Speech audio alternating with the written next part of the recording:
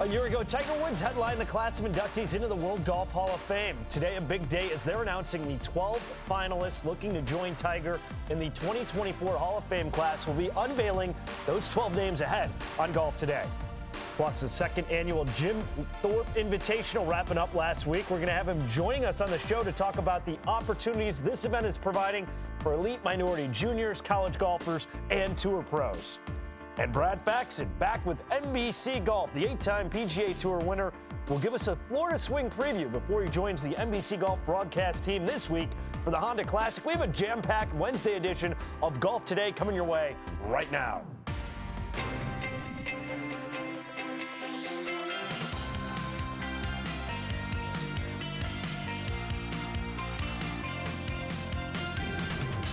Golf Today.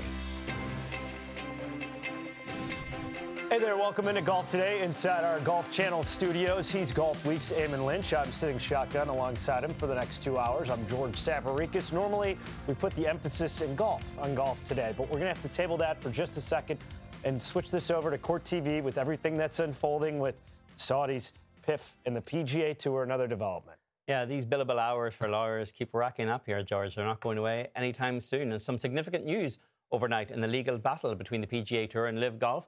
Judge Beth Labson Freeman of California's Northern District granted a request by the PGA Tour to add the Public Investment Fund of Saudi Arabia and its governor, Yasser Al-Rumayyan, as co-defendants in a countersuit in which the Tour alleges Live Golf interfered with its player contracts. Last week, the same court ordered the Saudis to comply with the discovery process in Live's antitrust suit against the PGA Tour, something they have been strongly resisting. And here to break all of this down for us on the importance of this decision is Professor Jody Balsam, who teaches sports law at Brooklyn Law School.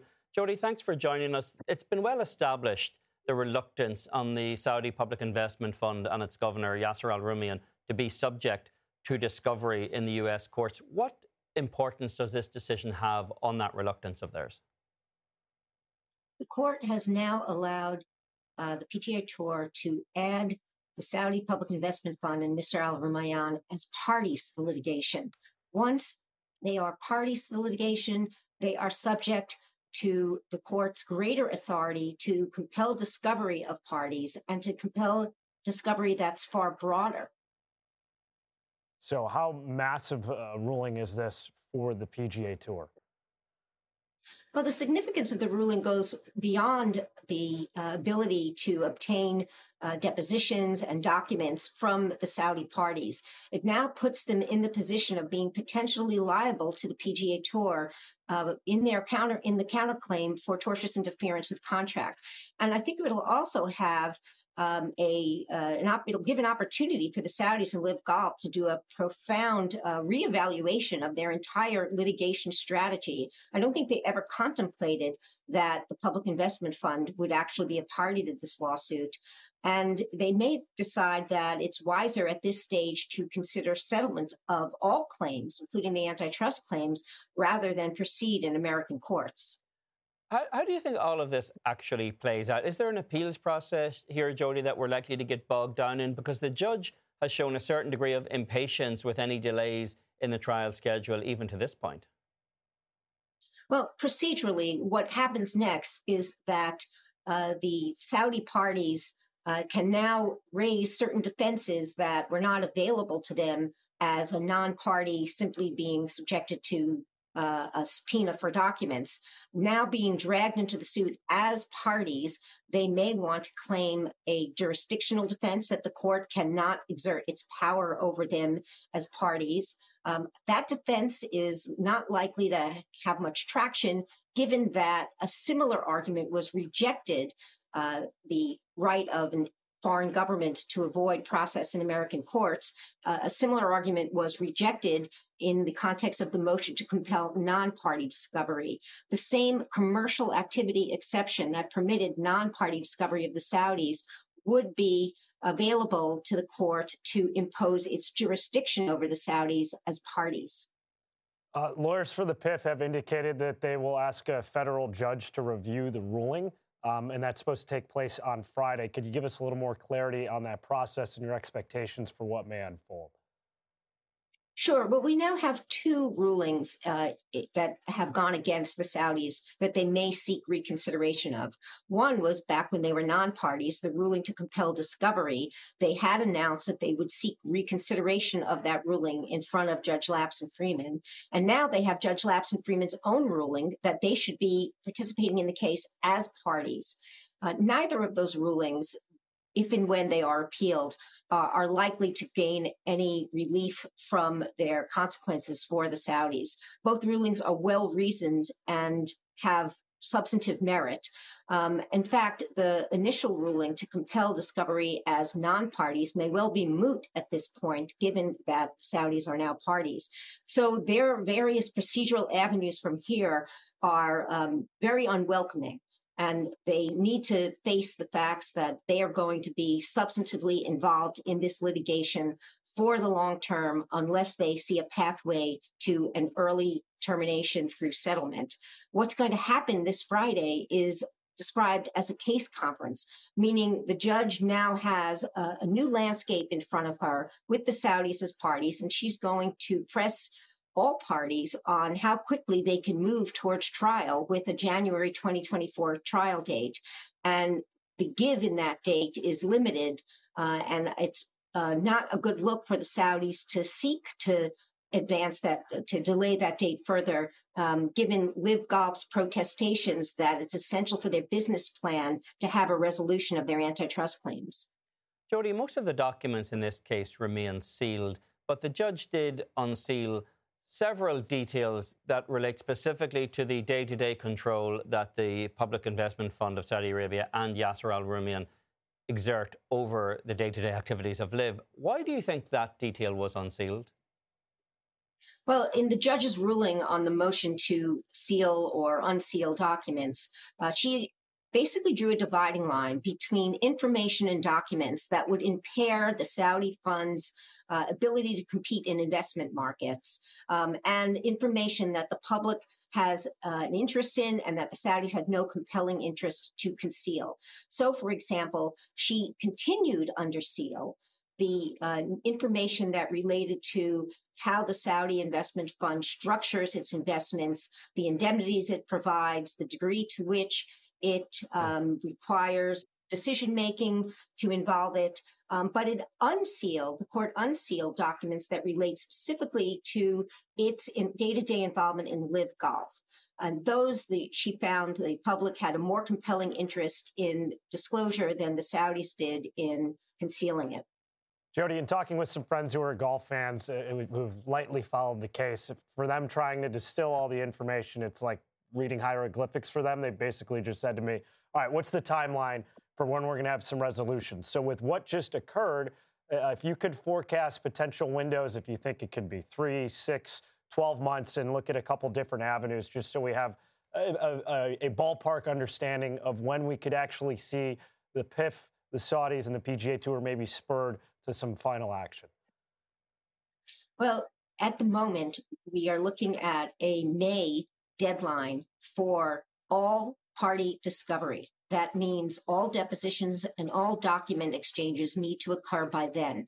That would include the Saudis' secret classified information they claim that their own national laws prohibit them from turning over. So if push comes to shove and they absolutely have to disclose that information and they feel that there are impenetrable barriers to doing so, that May 2024 deadline seems to be a time frame for any early resolution of this case. But if they find a way to participate in discovery that satisfies the court's authority here, then we're looking at a January 2024 date for trial.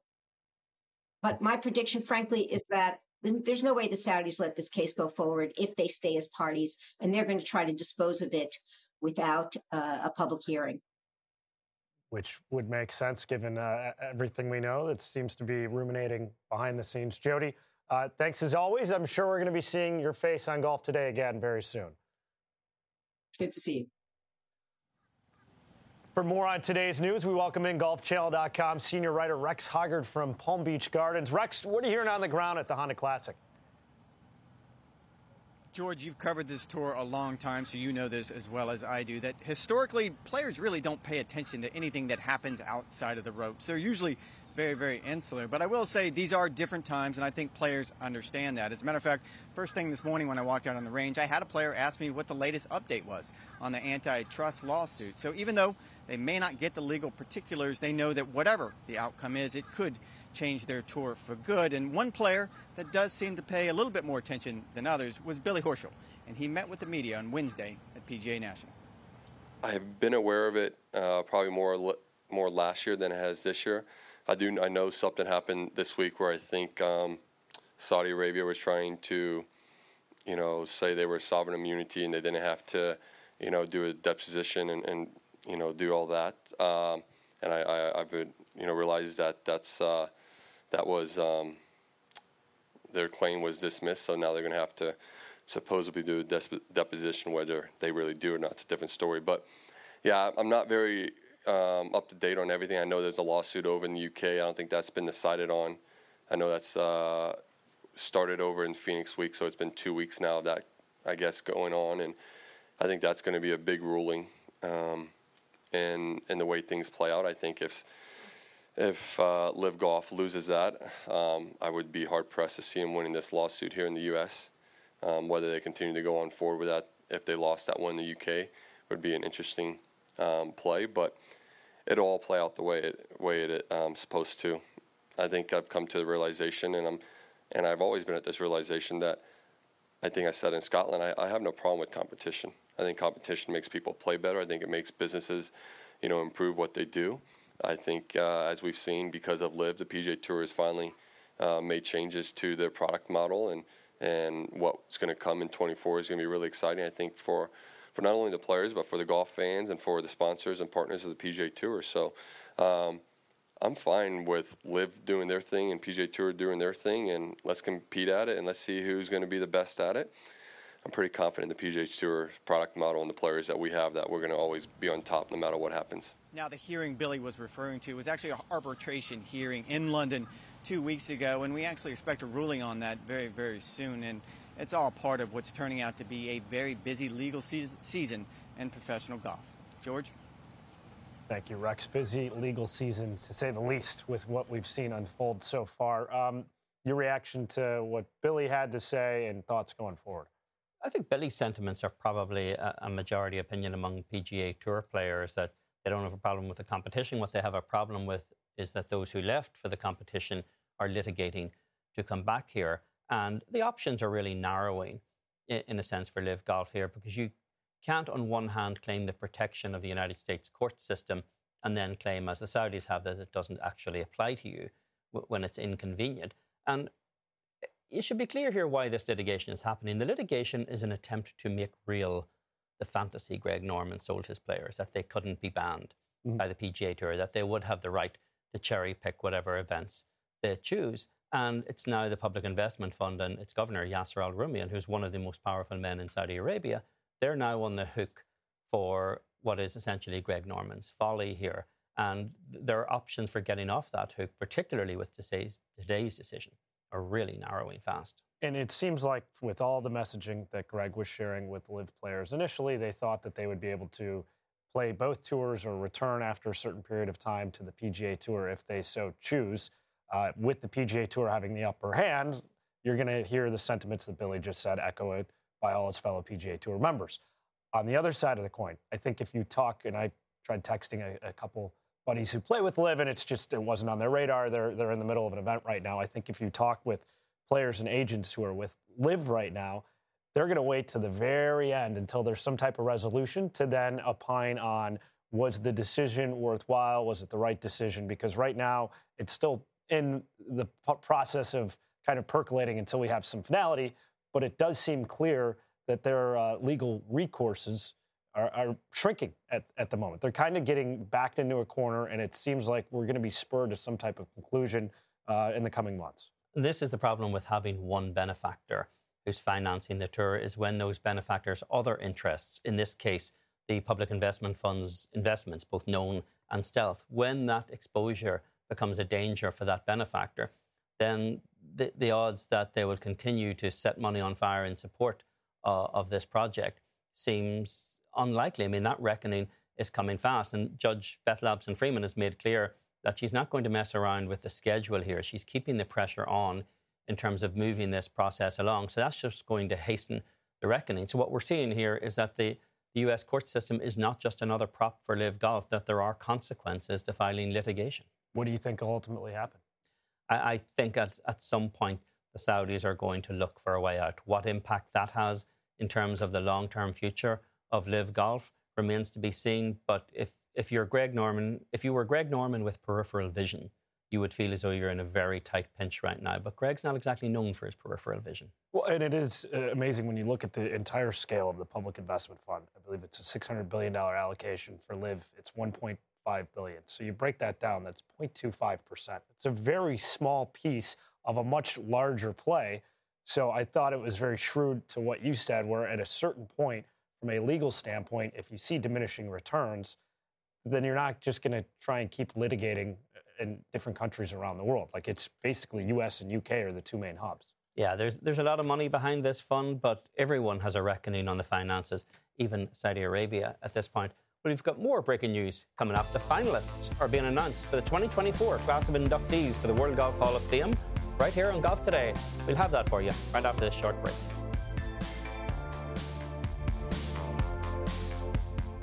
The longest field goal ever attempted is 76 yards. The longest field goal ever missed? Also 76 yards. Why bring this up? Because knowing your limits matters, both when you're kicking a field goal and when you gamble. Betting more than you're comfortable with is like trying a 70-yard field goal. It probably won't go well. So set a limit when you gamble and stick to it. Want more helpful tips like this? Go to keepitfunohio.com for games, quizzes, and lots of ways to keep your gambling from getting out of hand. When you need mealtime inspiration, it's worth shopping Kroger, where you'll find over 30,000 mouth-watering choices that excite your inner foodie. And no matter what tasty choice you make, you'll enjoy our everyday low prices, plus extra ways to save, like digital coupons worth over $600 each week. You can also save up to $1 off per gallon at the pump with fuel points. More savings and more inspiring flavors make shopping Kroger worth it every time. Kroger, fresh for everyone. Fuel restrictions apply. With the Wells Fargo Active Cash Credit Card, you can earn unlimited 2% cash rewards on purchases you want and purchases you need. That means you earn 2% cash rewards on what you want, like season tickets to watch your favorite team, and 2% cash rewards on what you need, like paying for parking. That's the beauty of the Active Cash Credit Card. It's ready when you are, with unlimited 2% cash rewards. The Wells Fargo Active Cash Credit Card. That's real life ready. Terms apply. Learn more at wellsfargo.com/activecash. Well, it was just last March when 15-time major champion, 82-time PGA Tour winner Tiger Woods became the newest member of the World Golf Hall of Fame when he was inducted at the PGA Tour's headquarters. The ceremony also inducted former PGA Tour Commissioner Tim Finchem, four-time major winner Susie Maxwell, and architect Marion Hollins. Today, the World Golf Hall of Fame released the names of 12 finalists who will be considered for induction in 2024. The finalists include Padraig Harrington, Tom Weiskopf, Johnny Farrell, Jim Furyk, Dottie Pepper, Sandra Palmer, Beverly Hansen, Christy Kerr, and contributors Peter Dawson, Butch Harmon, and Jay Siegel.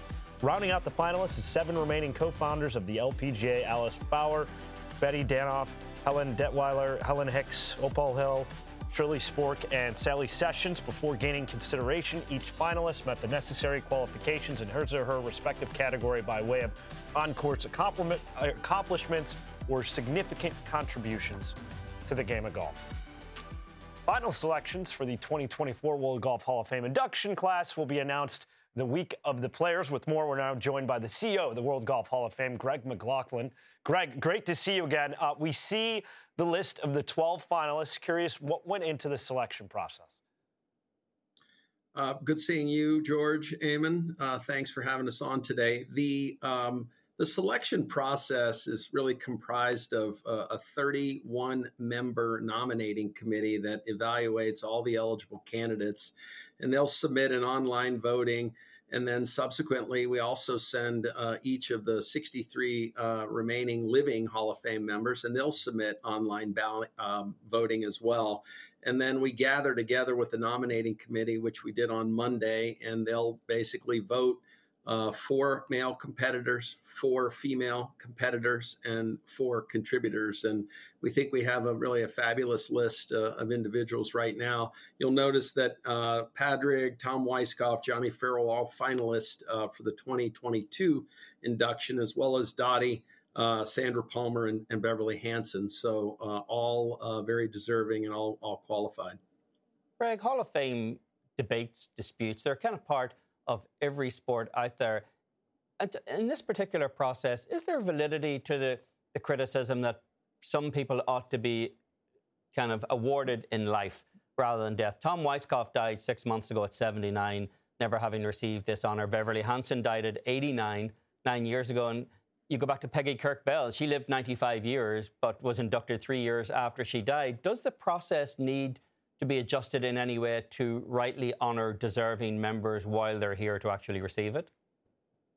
I completely agree with you. It's always better to have a living member, speaking at the event versus not. So I do agree with you. I would tell you that in the last 4 years, we've tried to widen the process more to bring back more of the media members, more people in the golf industry that have history and understand, really the game. And I think that's something that, is important to try and have a wide view. And the nominating committee, as I mentioned, is 31. And we probably had more than 40 of our current members vote on who they thought should be a finalist. And then we have a separate 20-person selection committee comprised of 4 of the members, the board of directors, as well as media members equally as well, that will then pick up to 5 candidates.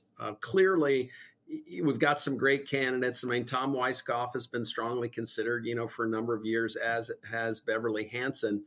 And their credentials really go without saying. So I think it's something that we'd like to take a look at.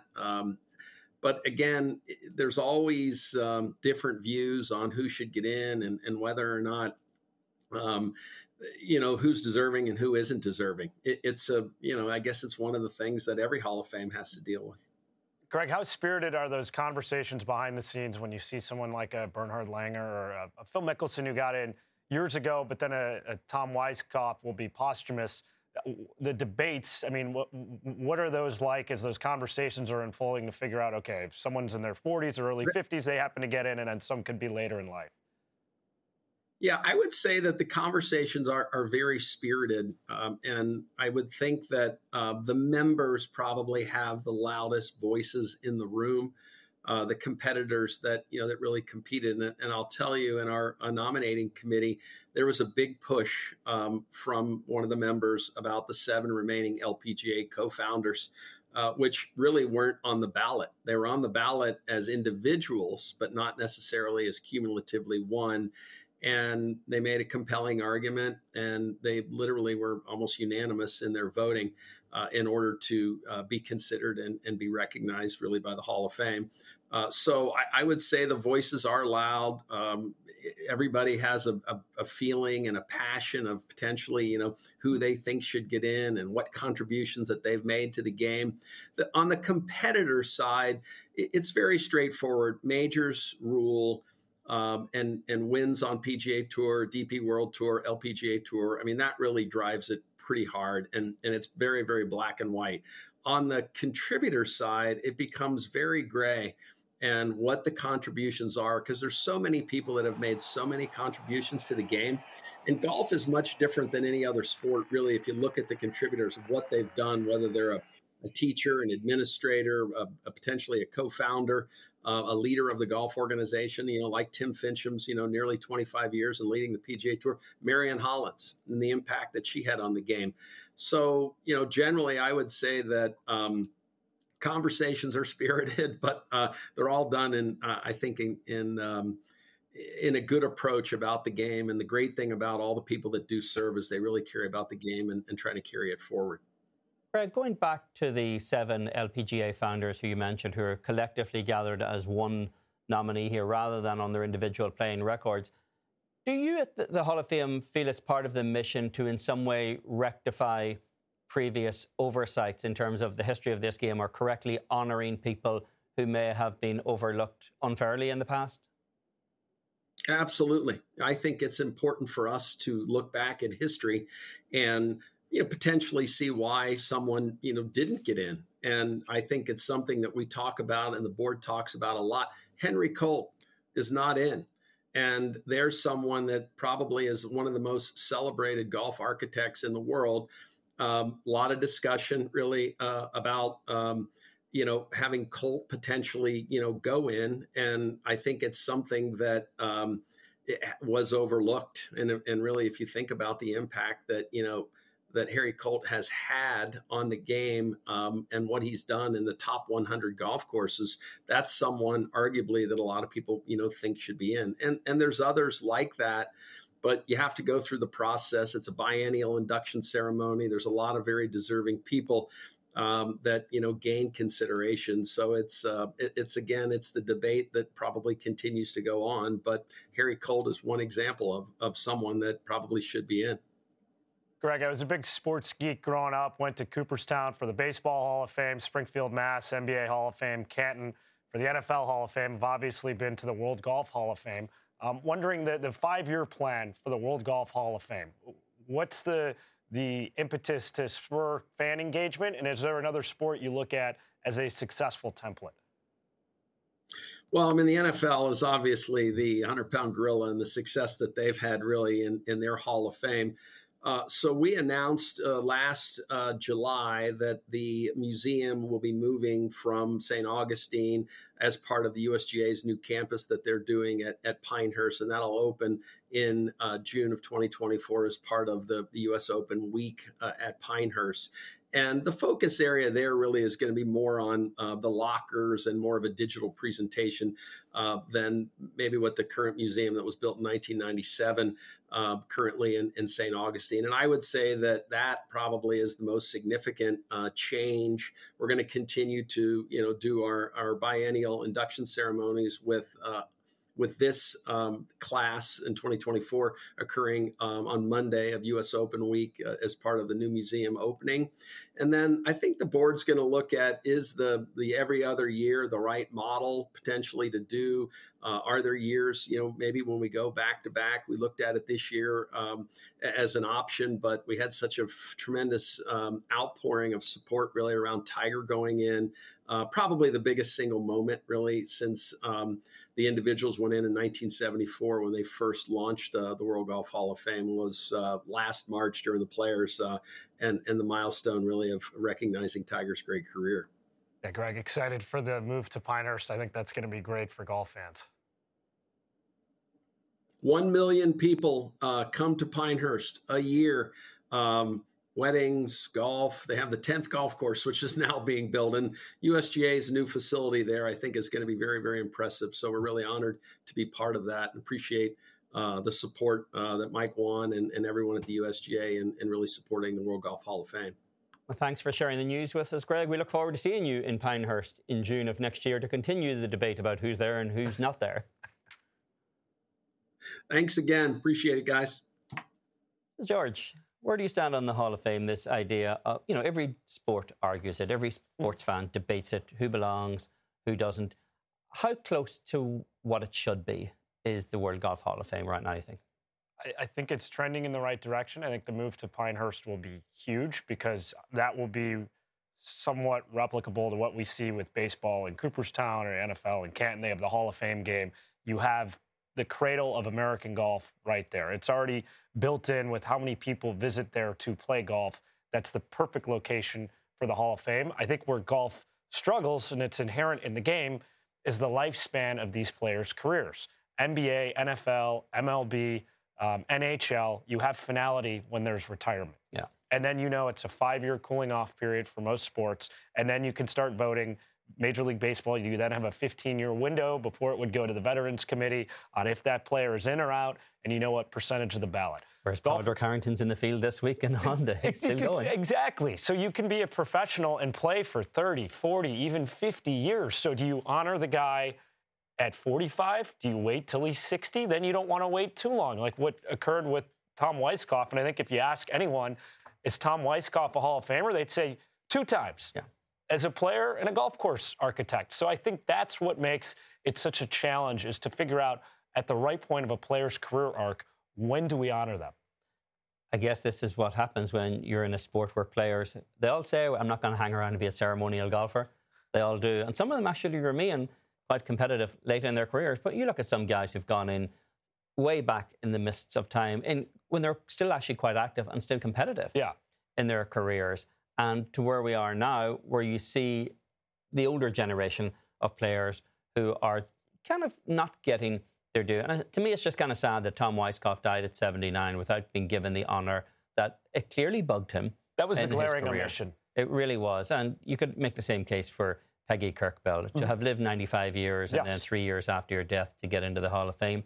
It just seems to me that the process needs to be kind of a little more streamlined to honour those who are perhaps on the back nine of life before they're actually gone, and at least when they're around, to appreciate being honoured for the contribution they made to this game. Wholeheartedly agree. Hopefully that's something they're able to get dialed in going forward. So we're going to take one more look at the finalists. These are the names on the ballot for 2024, and we will know who is part of that 2024 class at the Players coming up next month. Dietz & Watson's been making meats and cheeses the right way since forever. What's that mean? It means never cutting corners, ever. It means cooking, not processing. It means our Virginia brand ham that's cooked to perfection, then twice baked to layer the flavors. It takes more time, but you can taste the difference. We come to work every day to do it the right way, even if it's the hard way. Because if it's not right for us, it's not right for you. Dietz & Watson, it's a family thing since 1939. The longest field goal ever attempted is 76 yards. The longest field goal ever missed? Also 76 yards. Why bring this up? Because knowing your limits matters, both when you're kicking a field goal and when you gamble. Betting more than you're comfortable with is like trying a 70-yard field goal. It probably won't go well. So set a limit when you gamble and stick to it. Want more helpful tips like this? Go to keepitfunohio.com for games, quizzes, and lots of ways to keep your gambling from getting out of hand. With the Wells Fargo Active Cash Credit Card, you can earn unlimited 2% cash rewards on purchases you want and purchases you need. That means you earn on what you want, like trying out that new workout class, and 2% cash rewards on what you need, like a foam roller for your sore muscles. That's the beauty of the Active Cash Credit Card. It's ready when you are, with unlimited 2% cash rewards. The Wells Fargo Active Cash Credit Card. That's real life ready. Terms apply. Learn more at wellsfargo.com/activecash. Welcome back to Golf Today. In January 2022, we lost a special part of our Golf Channel team. Our friend and colleague Tim Rosafort passed away after a battle with Alzheimer's disease. He was 66 years old. One of the game's most well-respected voices and well-connected reporters, Tim covered more than 125 major championships and 17 Ryder Cups. During National Alzheimer's Awareness Month, we conducted a series of interviews to help raise awareness. Here's a recap. In conjunction with Golf Channel, Alzheimer's Association is helping educate our viewers on Alzheimer's. It is a difficult diagnosis to hear. One of the things that the Alzheimer's Association really stresses is the importance of getting educated about the disease and getting educated about caregiver strategies and putting plans in place to make sure that you have support as you go through this disease process. Having an early diagnosis provides individuals with the ability to plan for their future, adopt any lifestyle changes, and quite honestly, be able to participate in clinical trials. We want to be early so we can give your loved one a chance to have the ability to be treated.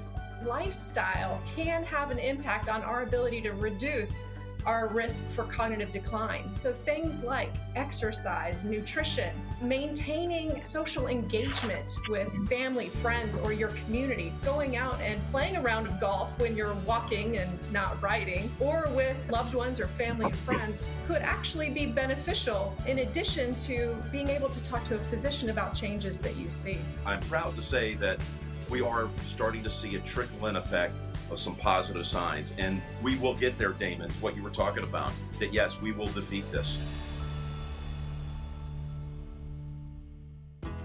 The Honda Classic was near and dear to Tim Rosefort's heart as he covered the event for more than 3 decades. The tournament named the Media Center after him in 2021. Additionally, the Honda Classic created an award in Rosefort's honor, the Tim Rosefort Distinguished Writers Award.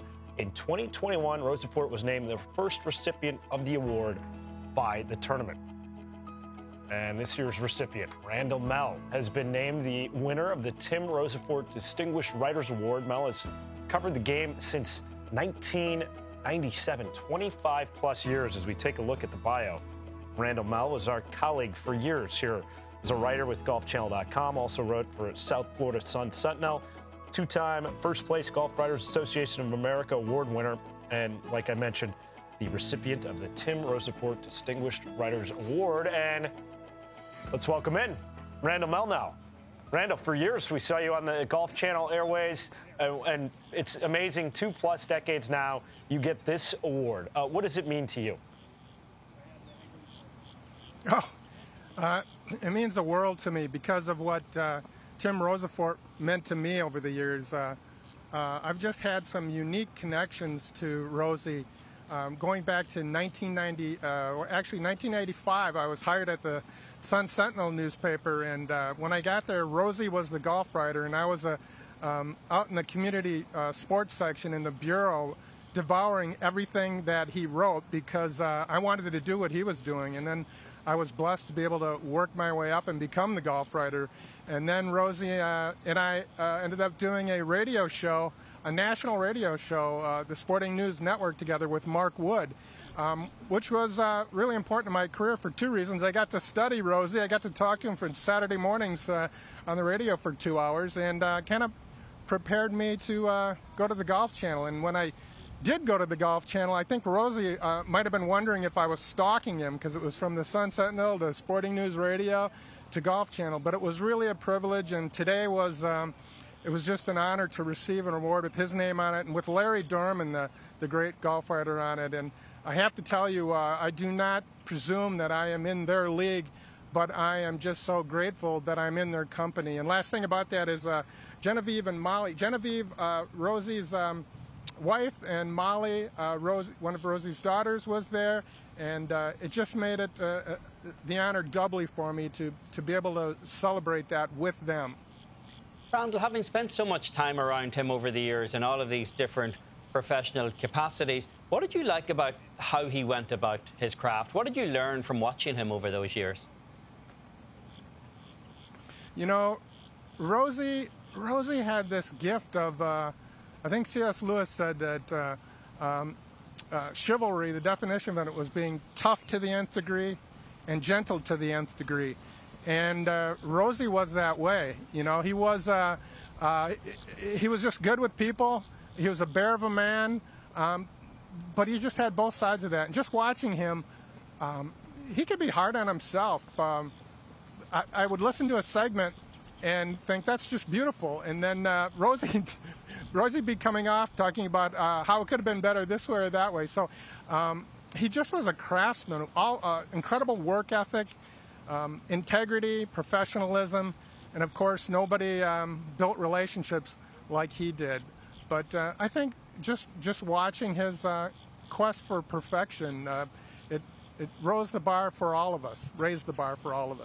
Well, you set a pretty high bar yourself, Randall, and your coverage of the LPGA Tour in particular over more than 20 years in this business, you were rigorously honest in how you approached your craft, and you were still criticised by some players because the coverage wasn't flattering enough. Is this a disease in golf media where you think there's an expectation that the role ought to be somewhat of a cheerleader rather than simply a reporter? Boy, you're going to get me in trouble, Eamon. That's I came from covering college football, covering the University of Miami, did a lot of investigative reporting, and it was a sea change going to golf because the sensibilities were definitely different, and for sure. And I think the expectations from players were different. They're not treated the same way that NFL writers or MLB writers probably treat players. But you know, it's part of the nature and the history of the game. And that's probably all I should say without getting in trouble, more trouble. Well, I'll try to get you in trouble from a different direction then, Randall. Are you optimistic when you look at the golf media landscape right now in terms of, I guess it's fractured over the years. You know, you started as a beat writer on a newspaper, which is a role that's kind of died out over the years, which has a knock-on impact in terms of how news filters up in this game. But are you optimistic at the coverage of the game when you look around the landscape you see now? It's tough, Eamon, because, you know, I love the newspaper business, and it was great. I'll sound like an old man here. It was great in the day, you know. You had all these great writers from newspapers at events, great journalists at it. And, you know, I think the media press tents are different now. It's not the same, necessarily the same breed of reporters, guys who maybe, like Larry Dorman, covered the Miami Dolphins, and then he's covering golf. So I think losing the newspaper dimension has definitely affected the business.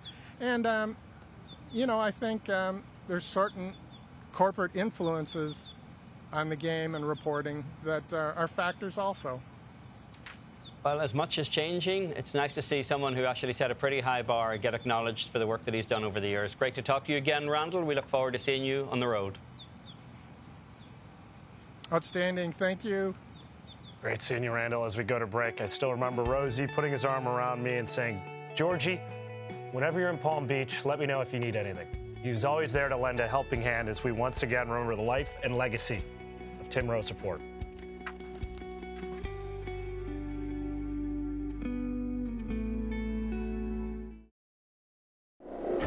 The PGA Tour's 2023 Florida Swing kicking off this week with the Honda Classic featuring that treacherous bear trap on holes 15 through 17. Champion course at PGA National. It is a stern test. This is the first event of the PGA Tour's Florida Swing. It's also a special week for our friend Brad Faxon. In January, NBC Sports announced that the 8-time PGA Tour winner will join the team as a hole announcer and will make his on-air debut this week at the Honda Classic. Faxon will also contribute to Golf Central and Golf Central live from studio programming on Golf Channel. We're pleased to be joined now by Brad Faxon from PGA National. Brad, it's a little bit of a home game for you this week. You live across the street. I'm particularly curious about this tournament. You know, it's a little bit pinched on the schedule. It's looking for a new sponsor. It's got a lot going for it in terms of its community connection with the Jack and Barbara Nicholas charity component to it. How big a deal locally in your community is this tournament? It's a huge deal. When I walked the course yesterday, I mean, for the first time, and just could see the amount of stands that they've built throughout the entire golf course, and particularly the Bears Trap, where the last 4 holes have so much room for people. I have so many friends in the area that, you know, can't wait to come out and watch. And I think regardless of the quality of the field, we're going to see a lot of people out here. I think the contributions Jack and particularly Barbara have done make this really, really important, and hopefully somehow we rectify the situation with Honda and the PGA Tour to keep this venue and keep their Honda sponsorship a long time, keep going. And Brad, you're making a return to the NBC golf team. What's it like for you being back in the fold? I'm so excited. I did a year with NBC back in 2010, you know, with Tommy Roy and the whole team back then for 7 events. I've been doing a little TV the last few years for Sky Sports, so I've seen all the everybody on the team here at all the big events, and now to be back here, and particularly to start, like Eamon said, in my backyard, really, I couldn't be more thrilled, more excited about these next 5 weeks in a row, 6 weeks in a row, and some of the bigger events later this summer. Brad, you mentioned the field, which isn't the strongest this week, but is there a flip side of that? Does it free up some other guys who don't have the intimidating guys right there, who can be kind of freed up to maybe make a mark for themselves this week? Eamon, there's no doubt about that. And I saw Kramer Hickok just a while ago on the putting green, who played the final round with Tiger Woods at Riviera. And I was talking to Kurt Byram a little bit while ago in our production truck, and there's really nobody that's going to intimidate you on that first tee like Tiger definitely would or could. The top-ranked players like Sungjae Im or Billy Horschel and Shane Lowry, they're all nice guys, easy guys to play with. So I think it relaxes the player that's down the list a little bit and maybe lets them, hey, this is a place I could do well. You know, it's a tough golf course, and we know statistically that a lot of these weaker fields are won by the same scores under par, but without that intimidation factor from the greatest players in the world. Brad, we're having this debate on Monday. Jon Rahm has ascended once again to world #1. If anyone this year could be a runaway #1 for not just weeks, but maybe months at a time and carry it, or if it's going to be kind of a roulette wheel spinning week to week. We have Jon Rahm 1, Scottie Scheffler 2, Rory 3. What are your thoughts on what we're going to see going forward?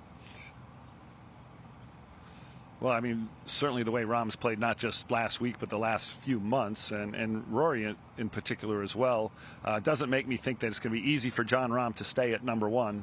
He had a particularly great week with his iron play, proximity to the pin, which hasn't been his best of his statistics over his career.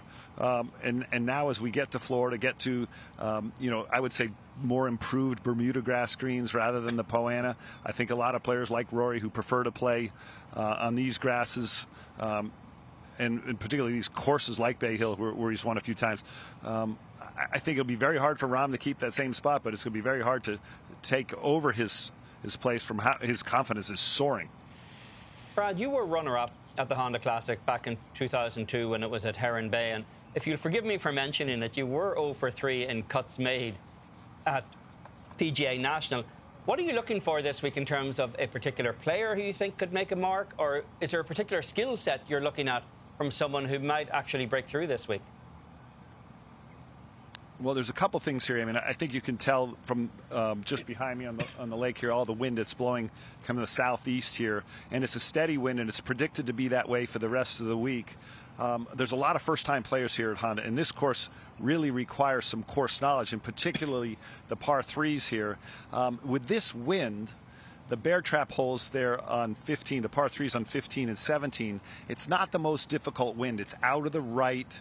On 17, it was even helping a little bit yesterday. So I don't know if we'll see treacherous scores. We always seem to see a lot of balls go in the water there.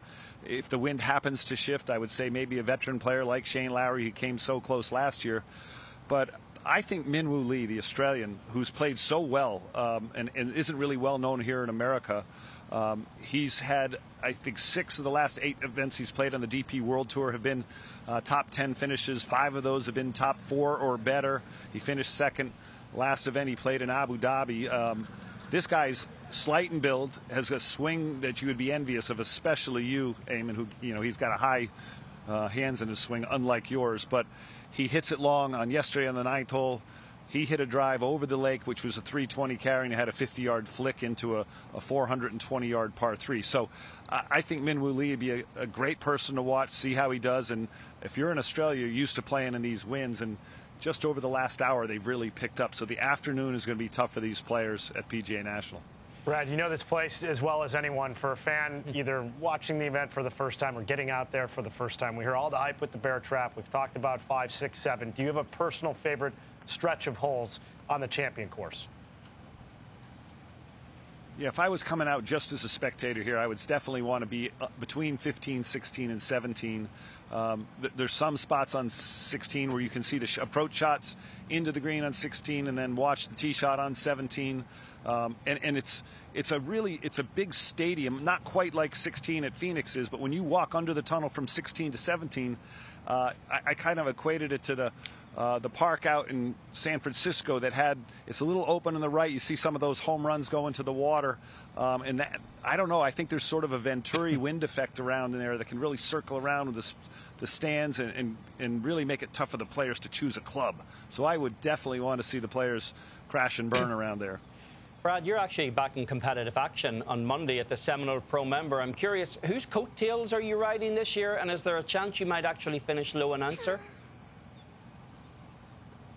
Well, my partner, my longtime partner, Tom Ryan, who's been a member at Seminole for a while, we played at the AT&T, won that Pro-Am once, so we're on the Great Wall behind the first tee at Pebble, and we've been close to Mahogany, but I haven't been on my game. As you well noticed, last week I played in Naples at the Chubb Classic and only finished 28 shots behind leader Bernard Langer. So I got to do some practicing. But I hit some balls last night. I think I found it. You love to hear that, Brett. I know Eamon's fleeing south later this week. I hope your wine cellar isn't overly depleted by the time Honda Classic is wrapped up.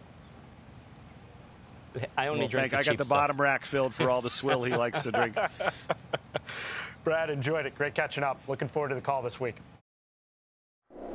Thank you, Matt. The PGA Tour University Velocity Global Ranking is giving playing opportunities to the game's top college seniors. At the conclusion of the NCAA Men's Individual Golf Championships in May, the top player in the ranking will be awarded PGA Tour membership, while players inside the top 20 will receive status on the Korn Ferry Tour and other umbrella tours. So let's take a look at this week's updated PGA Tour University Velocity Global Ranking. We see Barkley Brown, the Stanford stud, currently rounding out the top 20, and we're going to dive now from 11 to 20 inside the top 10, 1 through 10. And one of the names on the list, that would be Texas A&M senior Sam Bennett, who currently clocks in at number 4. And Sam has been playing some great golf. He's about to join us in just a moment. In August, Sam Bennett won the 122nd U.S. Amateur Championship, which was held at Ridgewood Country Club.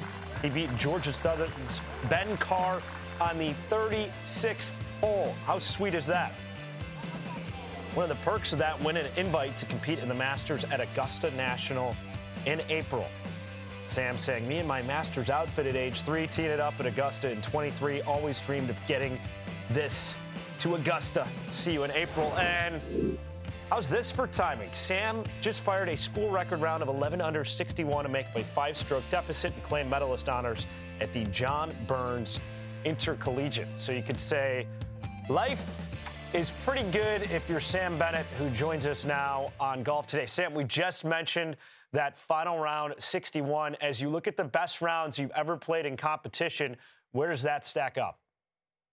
Yeah, that was a good round, obviously. School record, kind of blocked out. I was never really thinking of, winning the golf tournament necessarily. I just wanted to, shoot a good round for my school and, get a good finish. But, I caught the course when it was calm. We had ball in hand.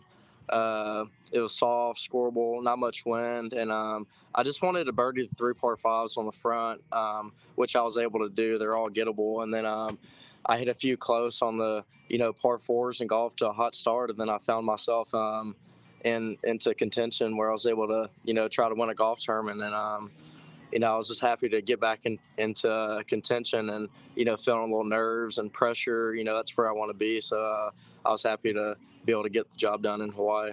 Sam, you turned down an invitation last week to compete in the Genesis Invitational at Riviera so you could play with your team. And for similar reasons of team loyalty, you've turned down invitations at the Arnold Palmer Invitation and the RBC Heritage. Does your team appreciate your loyalty, or do they think you're a little bit nuts, or both?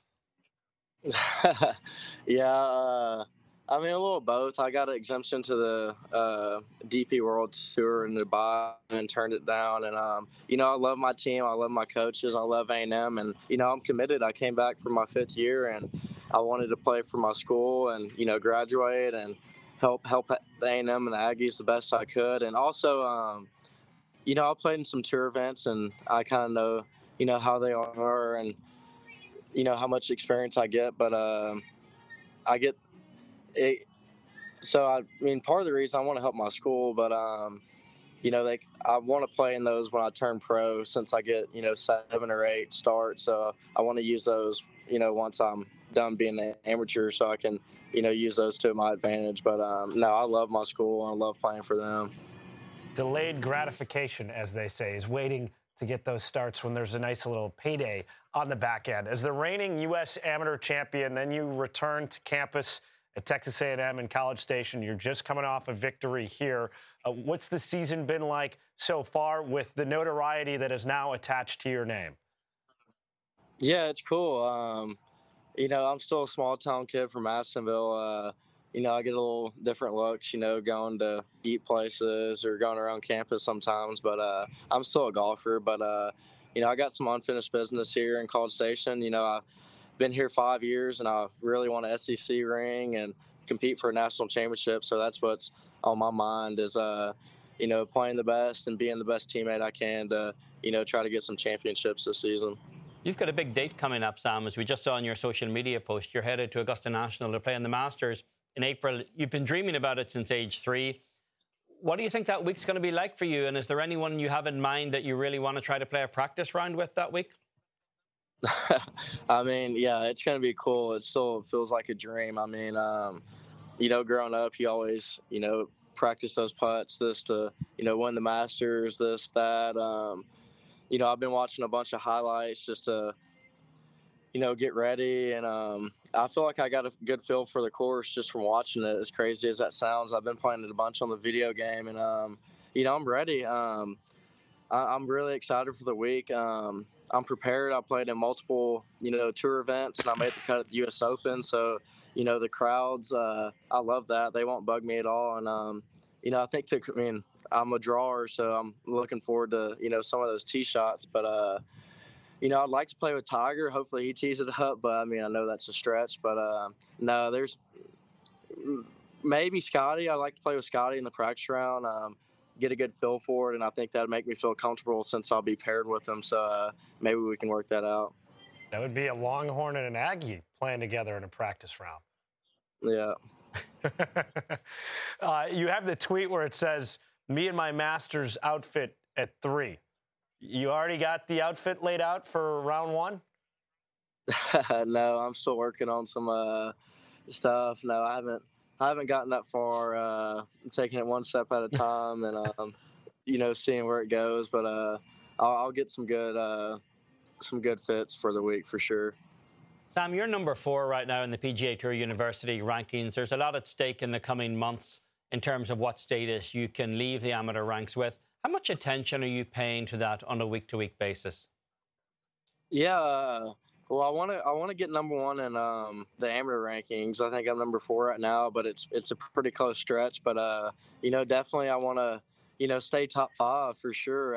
If I can get 1, that'd be good to get status with the new system. But I don't know how much it will matter for me since I'll be playing in some tour starts, and I really won't be using the Korn Ferry starts. But I definitely want to stay top 5 just in case.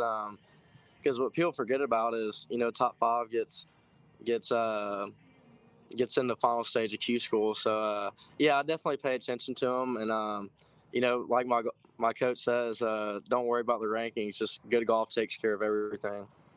That's what you always hear. Just play better, and you're good to go. Sam Bennett, you're playing great after that final round 61 and the win. Great to spend some time with you. Thank you all.